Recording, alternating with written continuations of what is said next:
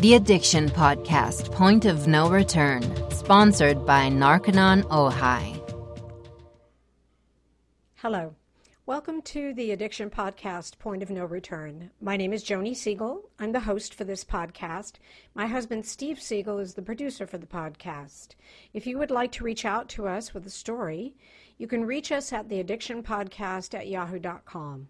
Or we have a Facebook group by the name The Addiction Podcast, Point of No Return. We also have a website, theaddictionpodcast.com. So feel free to reach out to us and tell us your story, and we'll go from there. Today is episode number 169, and today we have an interview with a gentleman named Steve Mason. Steve Mason is a Long Island, New York-based actor, stunt performer, author, and speaker who has been in and involved in many popular and award-winning shows, such as Gotham, Blue Bloods, Power, Feed the Beast, The Blacklist, Law and Order, SVU, Daredevil, Orange is the New Black, Happy, and The Affair, among others. After losing his father to suicide and finding the body when he was just 8 years old, Steve, as you would imagine, had some serious challenges when it came to his early development years. As time went on, he chose some of the coping mechanisms that mirrored what he briefly witnessed his father use: alcohol and drugs. By the time Steve reached his early teenage years, he was smoking cigarettes and marijuana daily. Thought to be just a phase, the signs of true addiction were ignored by friends, family, and social workers and therapists alike. Before age 20, Steve would be introduced to cocaine, which would eventually lead him down a very dark road of depression, suicidal thoughts, behavior, and heavy drug use as his daily way of life. Steve wrote and co-produced 8, a 21-minute short film based on actual events of his father's, a former Long Island police officer's, death. It has grown into a platform to discuss the subject matter that has long been considered taboo. 8 opens the door to discuss the ripping effects of suicide, substance abuse, and what we could be looking for to help someone in need. The time to help, heal, and educate is now. This is his message. Let's not lose one more life. And here at the Addiction Podcast, we concur. Let's talk to Steve Mason. Steve Mason, thanks for being on the podcast today. Thank you for having me. So what I like to do is start with your story. How did you first get introduced to drugs and or alcohol? What led you down that path? So my story is a unique one, but not unlike many others. You know, everybody's got their own story. For me, my father was a police officer in New York, and he was an alcoholic, and he ended up committing suicide when I was 8 years old. And as life would deal me the cards, I found the body. So at 8 years old, I was sort of introduced to life and death and head of household and amongst many other things all at once. So it wasn't very easy. And from that point, somebody in the neighborhood was like, hey, why don't you try this? It'll probably make you feel better. And that's the thing with drugs and alcohol. People use them because they work until they don't. Steve, you're bouncing a little bit. Oh, am I? I'm sorry. That's okay. It could just be the computer, but maybe I hit the table. I'll try to be I won't move a muscle. Okay, no, you can move. Just watch the bouncing. You know, that's a pretty heavy-duty thing for an 8-year-old. I have a granddaughter who just turned 7, and the thought of her having to see something like that is just, it's horrific. I'm sorry you had to see that. That's, yeah. Well, again, we all, I don't mean to cut you off, but we all have our own journey and our own crosses to bear. And, as maybe subjectively uncommon my story may be, it's not any better or any worse than any story that I hear when I'm out speaking to people, and everyone has their own story. So I don't think that my story is any better or any worse than any of the stories that the children I speak to will eventually tell, or the adults that already have their story to tell. So I just accept the fact that these are the cards I was dealt, and for many, many, many years, I allowed that to be a cop-out to do the wrong thing and make the wrong choices and not treat people correctly and not treat myself correctly and not have the self-respect, and all the things that come along with once you start to have the introspect and do the work many, many years later. But, I made the wrong decisions for a long time and used that story as an excuse. And it was only, I've been drug-free now for about 9, almost 10 years, and alcohol a little bit less than that. But when I found that I could turn my story into a platform for positive change, it really changed my life. It's very emotional. I can come to tears at any time talking about the story and talking about the passion that I have and the people that I deal with on a daily basis. I speak at schools and law enforcement agencies and all these different places that pay me very well to speak at their facilities. But then I have a host of other people that I speak to and do it for, no charge at all, because it's what I really feel I'm here to do, is to help people understand. I tell people countless times a day that, I don't tell you that living a clean and sober life is better because misery loves company, or because I'm your spouse that's disappointed with you, or I'm a parole officer, or I'm a judgmental neighbor. I tell you because that's the truth, that it's not always easy, but it is worth it. And I feel that's really why, part of why I agreed to come on this podcast, is to just further get that message out that, it's okay to not be perfect, and we're all going to F up, and we're all going to make mistakes, and we're encouraged to make mistakes, but we're also encouraged to learn from them and not to continue to make the same mistakes over and over. Right. So you're 8 years old and you see your dad commit suicide, and you were the oldest? I was the youngest. You were the youngest. Okay. Yeah. And so who was it that introduced you then to drugs or alcohol? It was a neighborhood teenager who had given me a pill, and I couldn't even tell you what that pill was. It was right after the funeral, so I was probably just 8 years old. That didn't stick, but it wasn't long before I was smoking pot daily. And I, again, the story I tell is that there's a natural progression that happens when you start to take any type of drug. And that is that the amount that you take to feel good today is not going to be the same amount you need to take tomorrow to feel the same level of good. You have to increase it. And then when one drug doesn't work, you have to then increase it to a stronger and more powerful drug. It's just, it's a natural progression, like I said. So, smoking pot lasted until my mid-teens, and then it was hallucinogens, and then it was cocaine by the time I was 19, and then that was pretty much hook, line, and sinker for me. I would graduate to opiates, not shooting heroin, but I was shooting Dilaudid and another very powerful painkiller, sort of like morphine, even stronger. And, fast forward through the years, when I got clean, like I said, almost 10 years ago, my daily equivalent dose was over 140 Vicodin pills a day. Wow. And to the average layman, they couldn't even understand or comprehend that amount of drugs being taken by one person on a daily basis. That was me every day.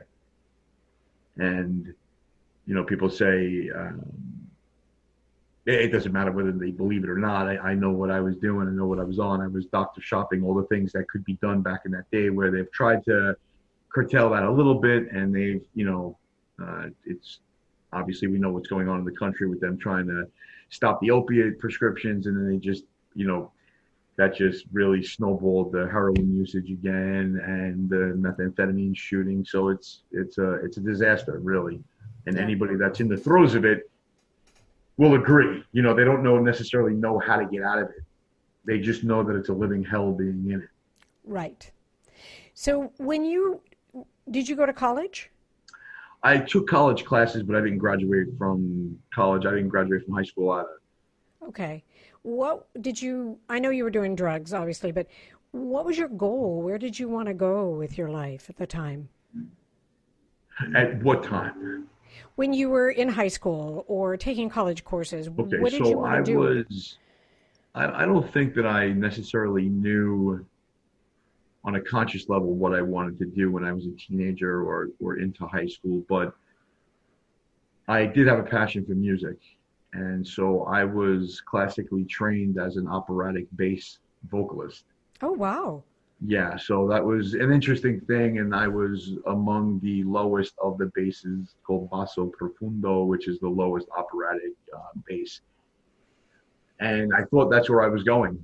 And as life would hand me a different set of cards, I ended up coming down with a condition where both of my lungs collapsed, and I was in the hospital.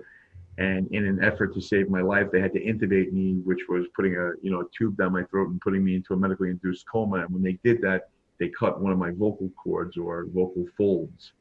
So the singing was instantly ended right then and there. I was Wow. in a coma in the hospital for a month, and I was very depressed and suicidal after that myself because I couldn't even talk, never mind sing. I can imagine. Did the lungs collapsing, was that because of the drugs? Well, they didn't know. They didn't know that. They called it a very bad asthma episode. They thought I had asthma my whole life. And interestingly enough, this was only not even a year ago. I was in the hospital for an unrelated thing, and they had to do what was it, an endoscopy, an upper endoscopy, and they were looking at the larynx. And when they did the endoscopy, I believe that's what it was. I'm sorry, it was a CAT scan. It was a CAT scan of the esophagus.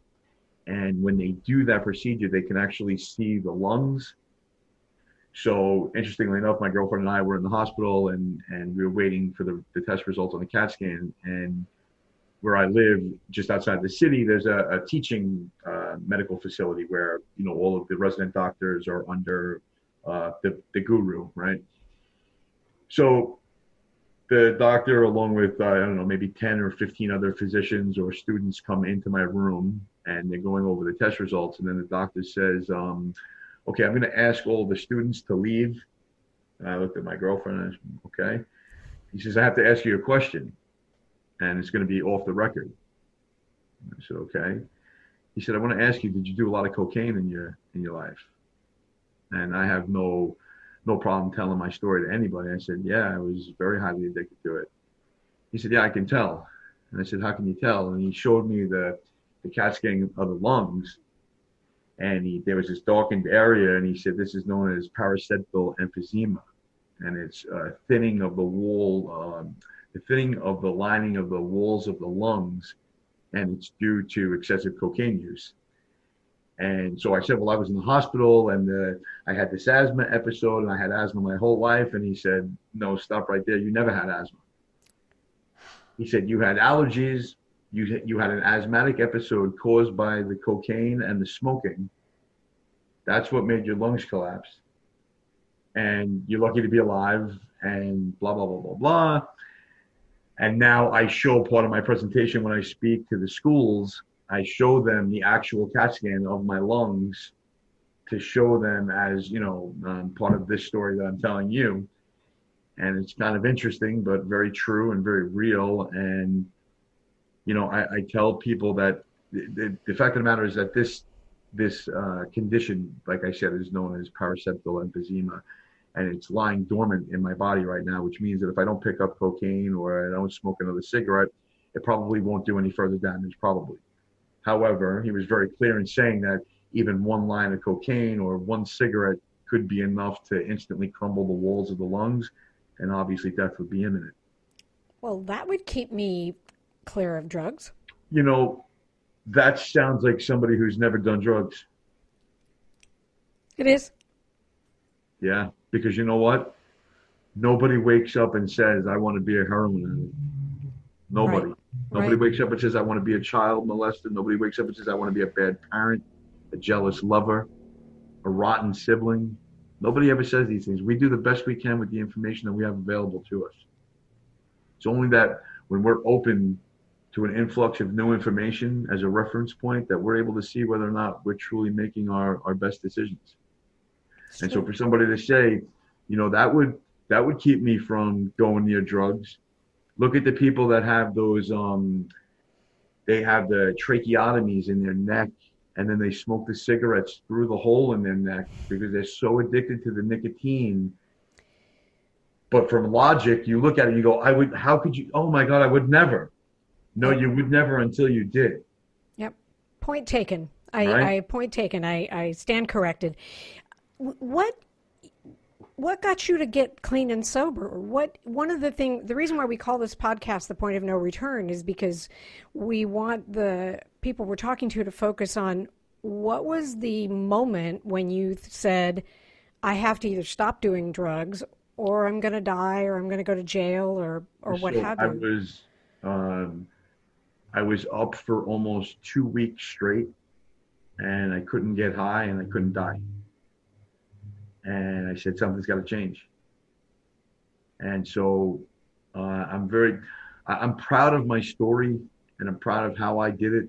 And I've had many, I don't want to call them arguments, but heated discussions with high-powered psychologists, and I have conceded to say that there is no right or wrong way to get clean. The only thing that matters is getting clean. That's right. And I've had therapists tell me that I should be very careful and not tell my story to other people. And I say, why? And they say, well, because not many people can do it the way I did it, which was, and I'll tell you the story of how I got clean. After that point of 2 weeks of not being able to get high anymore, I was just consuming drugs and just staying awake. And I said, something's got to change. And so I came clean to my mom the next day. And the funny part about that is, you say you came clean to someone, and, people know what's going on. They just want to sweep it under the rug, and they don't want to really, discuss the elephant in the room for whatever reason. It's not always easy. So I came clean and said, look, I've been taking a lot of drugs, and nobody in my family, my father was an alcoholic, but he had been dead for, 25 years at this point already. And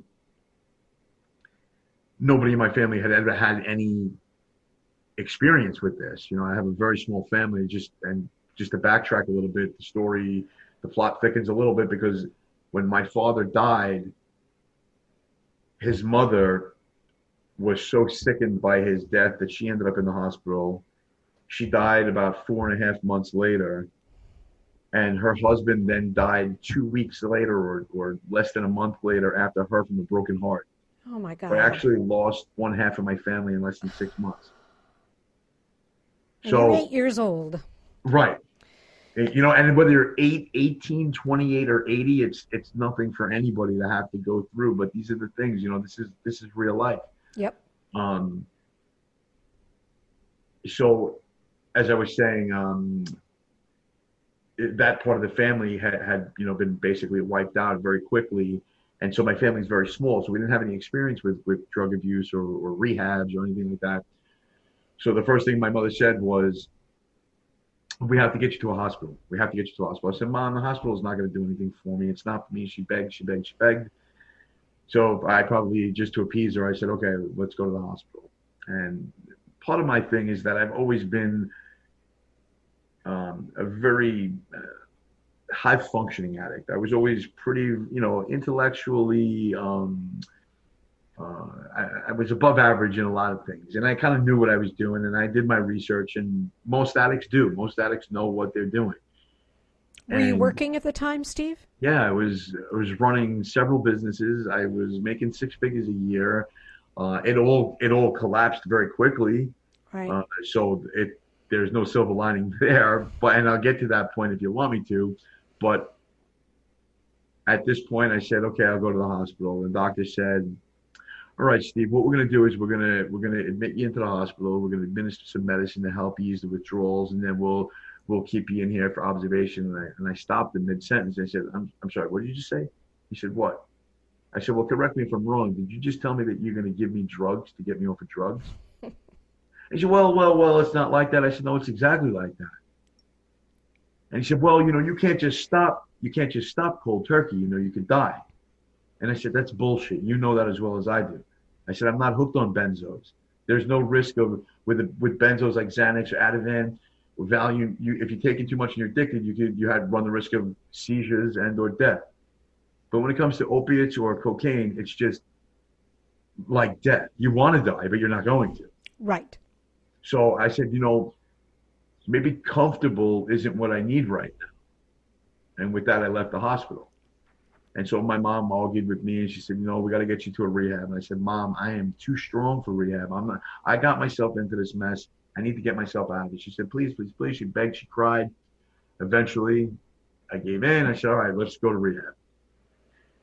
She takes me to a rehab place, and I'm sitting in the waiting room, and somebody introduced himself to me, a very, very obese woman. And I don't remember her name, but let's just call her Ann for argument's sake. And the nurse took me in, and she was doing my vitals and the intake information. And I said, so let me ask you something. The person in the waiting room, Ann, who is she? She said, oh, she's the director of this rehab, and she's going to be instrumental in your rehabilitation. And, again, I tell this story all the time, and I don't mean it with any disrespect to anybody, but I was very honest with her. And I said, do me a favor. I said, tell me how somebody who can't put the Haagen-Dazs down is going to tell me how to put the drugs down. And she was appalled. But with that, I left. And my mom cried the whole way home. I said, Mom, you got to just drive me home. And, as clear as it was, as if it happened yesterday, I remember clearly as her taillights drove off in the distance up my block, I looked and I said to myself, look, either go inside and get clean or go call your dealer. It's your choice. And that was really the biggest aha moment for me, was to realize that it's all a choice. Everything is a choice. And it's still a choice today, 10 years down the road. I still have tears. I still deal with depression. I still deal with anxiety. I'm still a fucking lunatic. It's who I am, but I'm real. And I've been through a lot. And the one thing that I helped many addicts get clean is because I say, you know what? You don't have to know what the right answer is, because you can get overwhelmed thinking, well, what am I supposed to do? How am I supposed to do it? You just have to know what the wrong thing is and not go backwards. Einstein was the one that said it, the definition of insanity is to do the same thing over and over and expect a different result. Right. I try to use different analogies with people that I think will resonate with them. And depending upon who my audience is, I use different analogies. And sometimes I come up with some really clever ones. And the one I've been using lately is to understand that the merry-go-round never makes a left or a right. It only goes around in the same circle over and over and over and over and over and over and over again. It doesn't make any turns. So if you think subconsciously, well, that's the thing, we don't think. It is a subconscious thought that, oh, maybe it's going to be different this time. It's not going to be different this time. We get so used to pressing record, right, on our little tape players. That's another one I use, that we press record over and over because it's the same shit every time. You get high for a very little period of time, then you come down. Then you shame yourself, you hate yourself.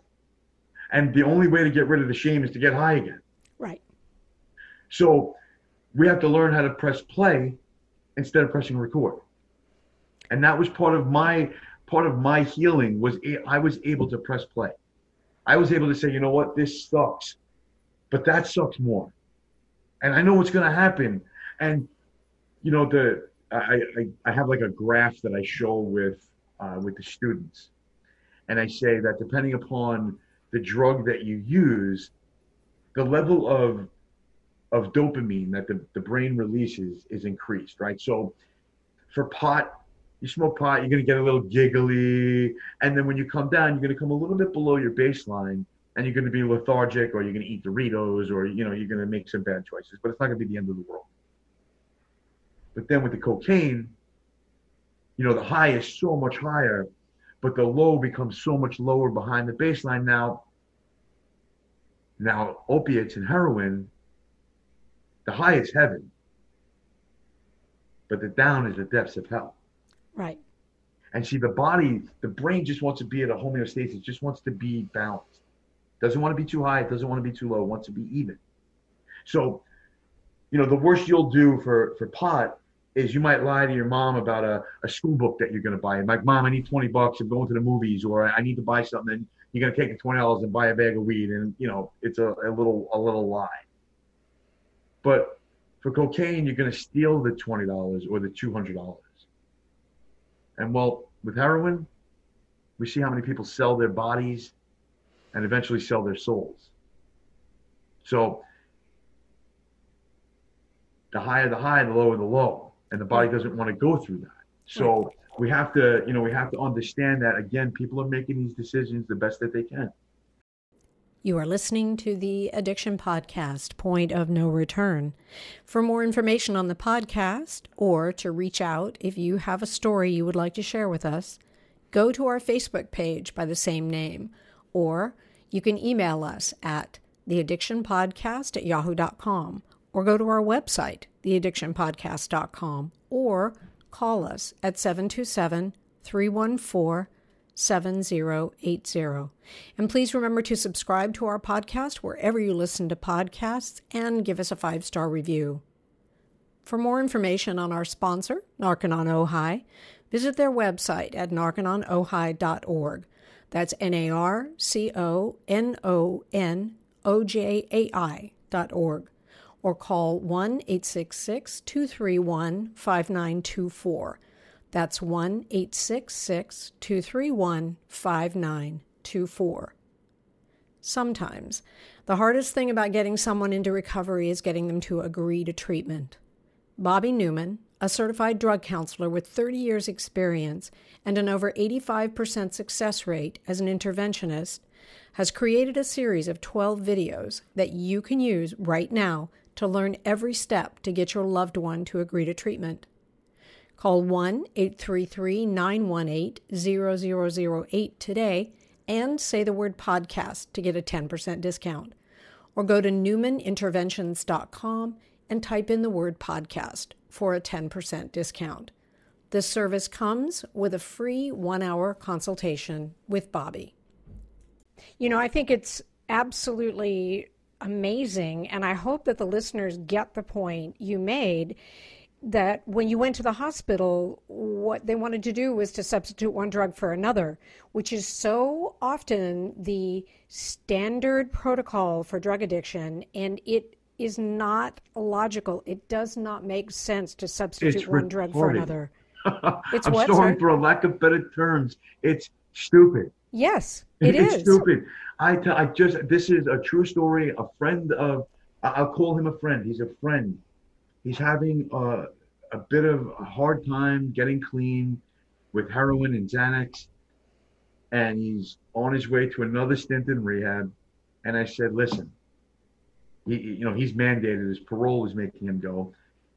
And I said, if you go there and you allow them to give you Ativan or any of these drugs to alleviate the symptoms, you're not coming out clean. And if you make a decision that I'm going to party one last time before I go into rehab, you're going there because you're being mandated and not because you want to go. And you're not going to change unless you want to change. That's right. Bottom line. That's right. Bottom line. And part of, again, part of my story, my best friend who I grew up next to when we were growing up, from the time I was 3 months old when we moved into that house, and he was 6 months older. So, but from infancy until we were 35, we were the best of friends. And we really didn't, after high school, we kind of separated and went our own ways, but we were both getting high. And we sort of came back into each other's lives and found out about each other's demons. And he went to a hospital where he was there for about 7 or 10 days and came out. And the bottom line is that a month after we got clean, he relapsed and died. Oh. And the strange thing is that I miss the kid every day. That is so tragic, Steve. It's why we do this podcast. I just hope people listen. And I interviewed a mother 2 weeks ago who lost her son to an overdose. And it breaks my heart. It is heartbreaking. It is heartbreaking. And, the day before he died, I spoke to him, and he was telling me he's having, he was such a gifted person. He had 2 master's degrees in music and one in composition, one in performance, and he was published in Europe, and he was just an amazing musician, an amazing classical pianist. And he said, Steve, I'm so jealous of you. And I said, you're jealous of me? What are you talking about? I wish you have such a God-given gift. How could you be jealous of me? And he said, because I'm having such a hard time keeping clean. And I said, look, I have plans tonight, but do you want me to break them? Because I'll come over, we'll watch a movie or hang out like the old times, or just, I'll get your mom to take you back to the hospital. Do you need something? He said, no, I'm going to be all right. He said, I'm just, you know what, man, I really wish that I had like a drink just to help me like ease my nerves. He's like, would you do me a favor? Would you bring over a bottle of vodka for me?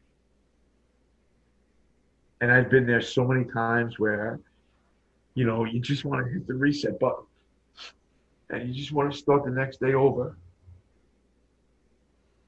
And I went and bought the bottle and I brought it over to him, and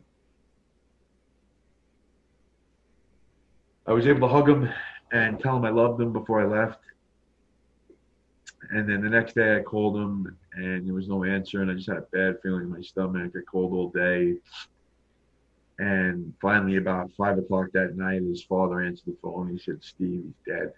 I said, God, you're fucking kidding me. So the toxicology report came back about whatever it was, a few months later. And it turned out that he had 6 or 7 ounces of vodka and 180 milligram OxyContin in his system. And he passed out on his back and he threw up and died from choking on it. And so, I didn't make the phone call to get the drugs for him, and I didn't pour the vodka down his throat. But people would say, Steve, like, how can you live with yourself that you gave him that bottle? And this is one of the biggest takeaways that addicts and all people can really benefit from, is what I said earlier, is that people are always doing the best that they can with the information that they have access to at any given point, right? So we have to learn as part of our healing, and I don't like to call it recovery, I just call it healing. I saw something on your website about, I'm sorry, I get right back to this, but I saw something on your website about how you guys don't promote, addicts for life. Instead, it's, healing. And I think of it the same way. Like, if you consider yourself, I'm an addict, well, then you're owning that you're an addict then. Exactly. Like, I had the flu once, but I don't have the flu anymore. I healed from it. That's right. So I had substance abuse issues, and I have an addictive personality. I like to do things and they become very habitual to me. Now I choose the gym. Well, not during the pandemic. Now I'm doing home workouts, but I choose different things to be habitual with or have addiction to. Excuse me. So what we have to do, the first step in getting clean, right, is to forgive ourselves. Because once we forgive ourselves, we could say, it doesn't matter what you did. There are people that will have to live with the rest of their lives that they killed somebody for the drug, or they stole out of their mother's wallet, or they had sex with somebody to get high. Like, these are real things, and there's such shame involved, and they don't know how to heal from that. It's really simple. You just have to say, I forgive myself. And that's the first step in doing that. And then it's sort of like the way the mechanics work. It's really logical. Once you are able to forgive yourself, you're then able to look outside and you go, holy shit, my mom, she was doing the best that she could.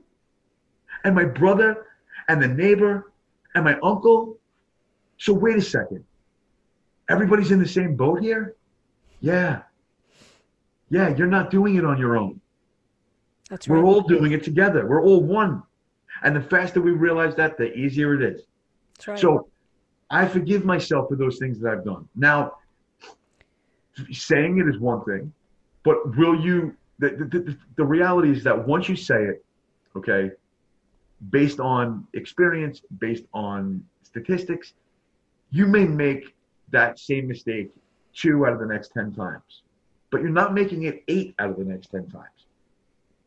And so that gives you a reference point. You go, wow, you know what? I don't want to steal from my mom.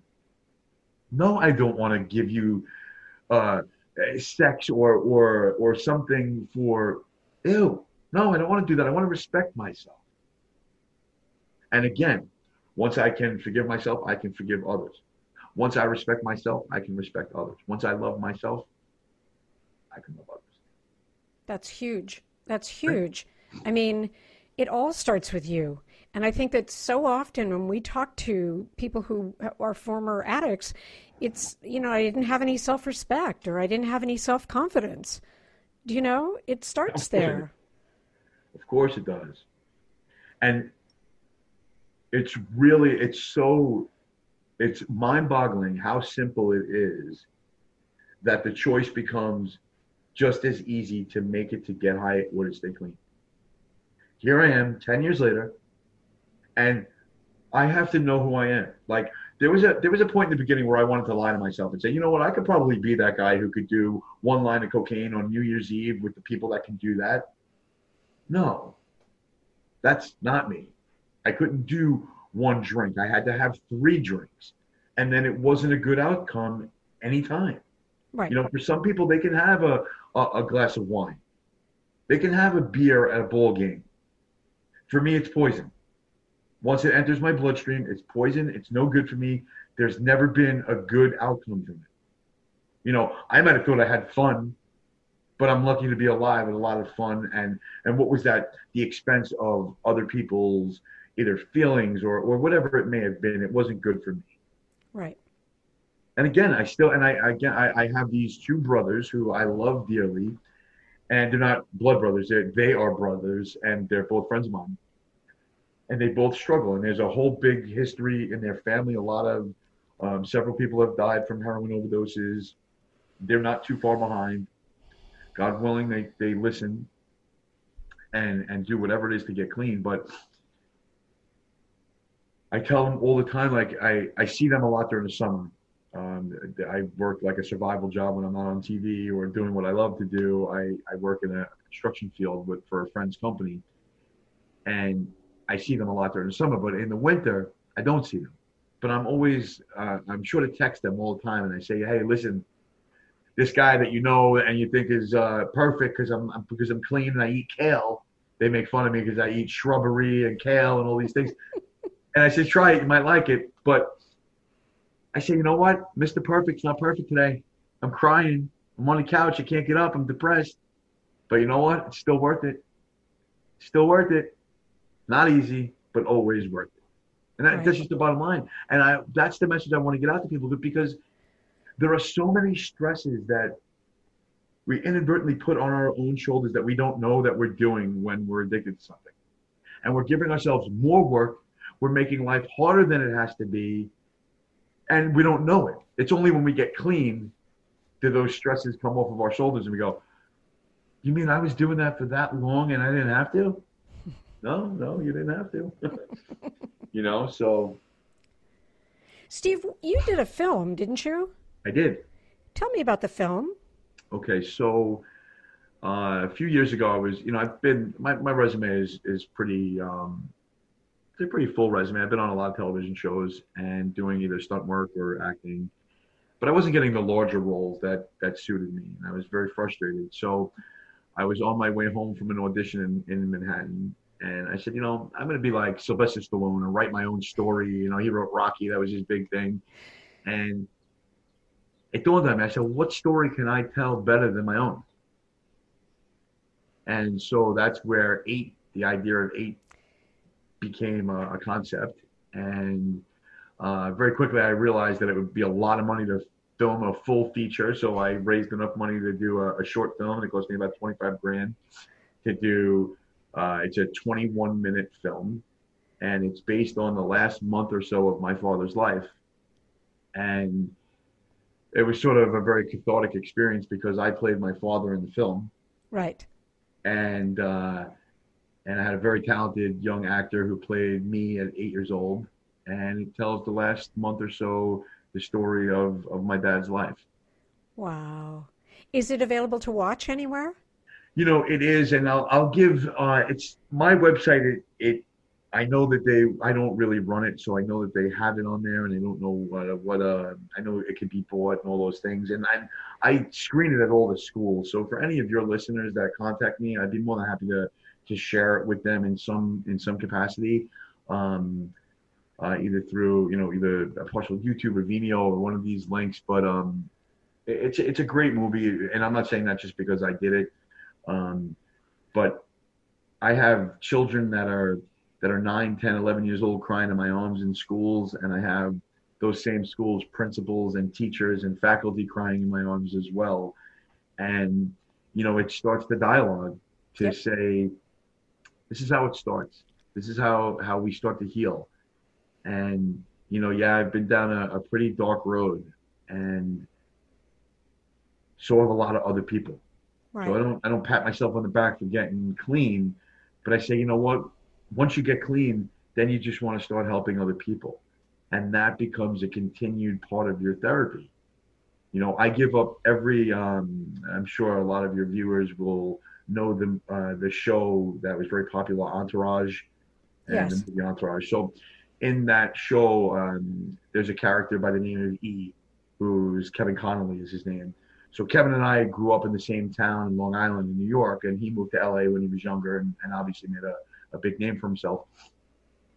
But every year we spend Christmas together, and we do a big soup kitchen benefit in our hometown in Patchogue, which is in Suffolk County in Long Island. And every year I look forward to it. I bust my ass. I get up early. I go there. I serve people all day long. We do it very special. We take all of the neighborhood people who are less fortunate, and it's not a matter of just giving them food. We actually put together a whole menu, and then we put like a shop outside with Santa, and we get a lot of donations with clothes and toys, and we just let the kids run amok and get free toys and clothes for the parents, and then we stuff their faces and we stuff their pockets full of food when they leave. And I look forward to it every year. It's the best Christmas present I could ever give myself. That's awesome. It That's really, wonderful. it really is. It's an amazing day. I look forward to it every year, and and sometimes my own family's like, "Well, what time are you coming over for dinner?" And I'm like, "I'm working, guys. I'm working." I'm Remember, not I do this all hanging day. out. Like if you need to eat. But I'll be there when I get there. And so what I was saying is that giving back, there is no better feeling. Nope. And for me, when I share my story and I see somebody get clean and I see somebody actually start to do the work, because I don't sugarcoat it. I'm not telling you it's easy. I'm not telling you, the problem is you were looking for a magic pill to get high. How'd that work for you? There is no magic pill to get clean. You got to do the damn work. Right. And it's rough. And there's a period of time where your brain has to rewire its firing order so the neurons can appropriately fire and release the right amount of chemicals, not the chemicals that you're feeding it. Another analogy I use often is people know, like if you're driving a car, right? They know that they have an automatic transmission where you just put the car in drive and go, or you have a stick shift where you have to manually put into gear. And I said, your body just wants to be that automatic transmission. The minute you start putting drugs into it, you just now turned it into a manual transmission. Now you're responsible for your happiness chemicals. And at first it's cool. Hey, man, I'm doing this. I'm getting high. I'm having fun. But then it becomes a job. And then it's the waiting for the drugs and the paying for the drugs and the waiting and the waiting and the waiting. And then the dealers, they're screwing you because they know that you're not going to wait another hour for somebody. So they're going to give you less than what your money is really worth. And it's a whole game. And you don't realize when you're in the thick of it of how much bullshit is attached to it. Right. But when you get clean and you rid yourself of that, you go, wow, I can't believe how much time I was wasting. And that becomes the most important thing that I share Because I say that when one person shares, two people remember. I'm not teaching anybody anything. I'm helping you to remember. And by helping you to remember, I validate my own theories, my own philosophies. And I hear the soundboard. I hear it coming back to me. I go, yeah, it still makes sense. Or, you know what, that doesn't really make sense anymore. I have to modify that viewpoint. So what was I just saying? Still lose my train of thought. That's okay. I'm sorry, but I was going to ask you a question. Are you married? Do you have kids? No, I don't. And no, I don't. Okay. Just curious. That was easy. I just lost my best friend of 12 years, who was my Rottweiler. She was with me when I got clean. She was with me when my best friend Steven died. She was with me through relationships that ended, and was my daughter. And I had to put her down about 3 months ago. And I thought that the day my dad died was the worst day. I thought that my friend dying was the worst day to this point. The only saving grace was that nowadays that you have the option of having the vet come to your house and euthanize him in your own home. And so I got to actually I didn't let anybody near me or her for the last day. I spent the last day of her life with just me and her. I laid in her bed with her for about, 12 hours or more. Cried my eyes out as if there were no more tears left. And I gave her the best life that I possibly could have. And she was my best friend. And I miss her every day. Oh, I'm sorry. Yes. We had to put down our Schnauzer recently. And it's like, well, you don't put down a child, but it's like losing a child. It really is. I used to say it's like having an autistic child, because they still have needs. They need to be taken care of, but they can't communicate what it is that they need. And you have to be the one to really make a decision. And, it would have been selfish to keep her alive longer than she was supposed to be here. And it was very, very difficult. And, it's part of life. I get it. And I will own another dog eventually. I wasn't a child person. It's interesting. I connect with children. I speak to them I treat them like people. I don't treat anybody. My thing is I've met 12 and 13-year-old people who have a clearer life perspective than some 50-year-old people that I run into. This is so true. With that, I treat everybody as one, and people like to be treated like that. They don't want to be spoken down to, and that doesn't matter, your sex, your religion, your color, your race. We're all one. Just stop the nonsense already. Yep. Steve, do you still do stunt work? You did a lot of stunt work, didn't you? I did, and I do. Oh, cool. But just not right now, because we're pandemicking. No, nobody's open, nobody's doing anything. And is it all in New York when you do it, or do you go to LA? I have done outside of New York, but mostly New York. Yes.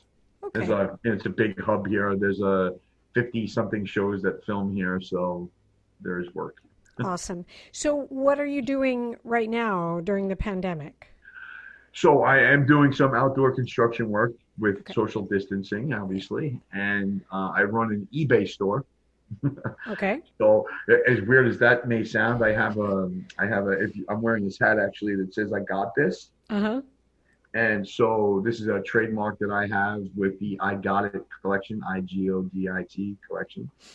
And it's not religious. It's just, I say, show the world that your confidence comes through faith. And that faith is just in energy and in positivity. And, it all stems spirituality. It all stems with us. But sometimes we want to put the blame and we want to put the praise on something else because we don't feel that we deserve it. So in the beginning, put the praise on whatever you have to. I tell people, get clean for your wife. Get clean for your husband. It doesn't matter. It's all bullshit anyway. Get clean for whoever you have to. Just get clean. Right.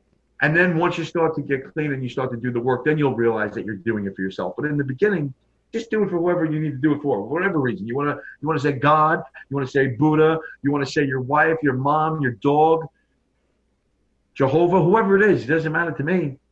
Yep. I just want to see more people get clean. I think it's awesome. Steve, if someone wants to find you, how do they do that? So IamSteveMason.com.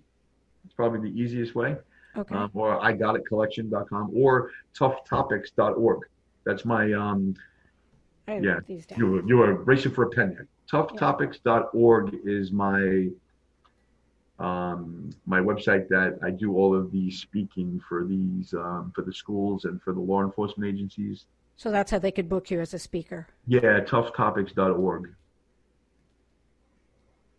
Perfect. And IamSteveMason.com, which is yeah, that's pretty much all my stuff. The movie, I do a lot of fight announcing, cage announcing for like the MMA enthusiasts. I have a lot of things going on.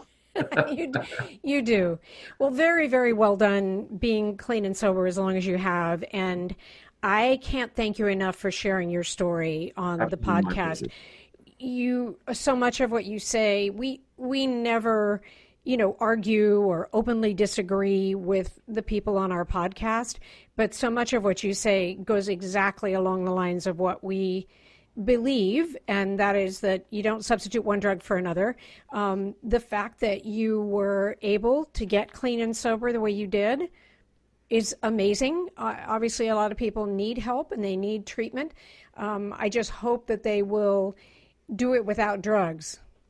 Exactly. And I mean this from the very bottom of my heart, that anybody that reaches out to me, although I have a very busy schedule, I have a beautiful woman who's at my side, who's not only my girlfriend and my partner, but she's also my executive director of everything I do.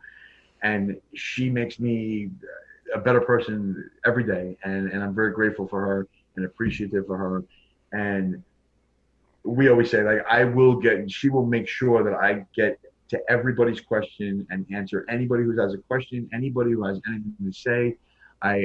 Again, I'm like you. I don't argue with anybody. I don't openly disagree. Everybody's got a right to their opinion. But if anybody wants the real deal and wants to talk to me about it, this is what I do. This is part of the reason I'm on this planet right now. That's the bottom line. Yep. And if they go to your website, there's a way to contact you? There's definitely contact pages. Okay. Steve, thank you. Thank you for taking the time with us. My pleasure. I appreciate it. Thank you for listening to the podcast today. I thought that Steve's story was very inspiring. I mean, unless you, listener, lost a parent and saw them commit suicide when you were 8 years old, your story might not be that bad. And for him to be at the place where he is today and be aware enough to not, substitute other drugs when he went to the hospital, I just think that this guy has a great story to tell, and he has some really good truths that he can share with others. So once again, his website for speaking is toughtopics.org.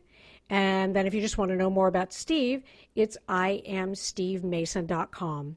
Thank you for listening. Don't forget to subscribe wherever you listen to podcasts, and please subscribe to our YouTube channel. When you subscribe and give us a good rating, it helps us get found by more people. And all we want to do is put out a message that there's hope and that there's help available. And so the more people we can reach, the better. We'll talk to you again next week. You have been listening to the Addiction Podcast, Point of No Return, sponsored by Narconon Ojai. For more information on Narconon Ojai, call 866-231-5924 or visit www.narcononohai.org. Narconon is a non-12-step rehabilitation program based on the works of L. Ron Hubbard.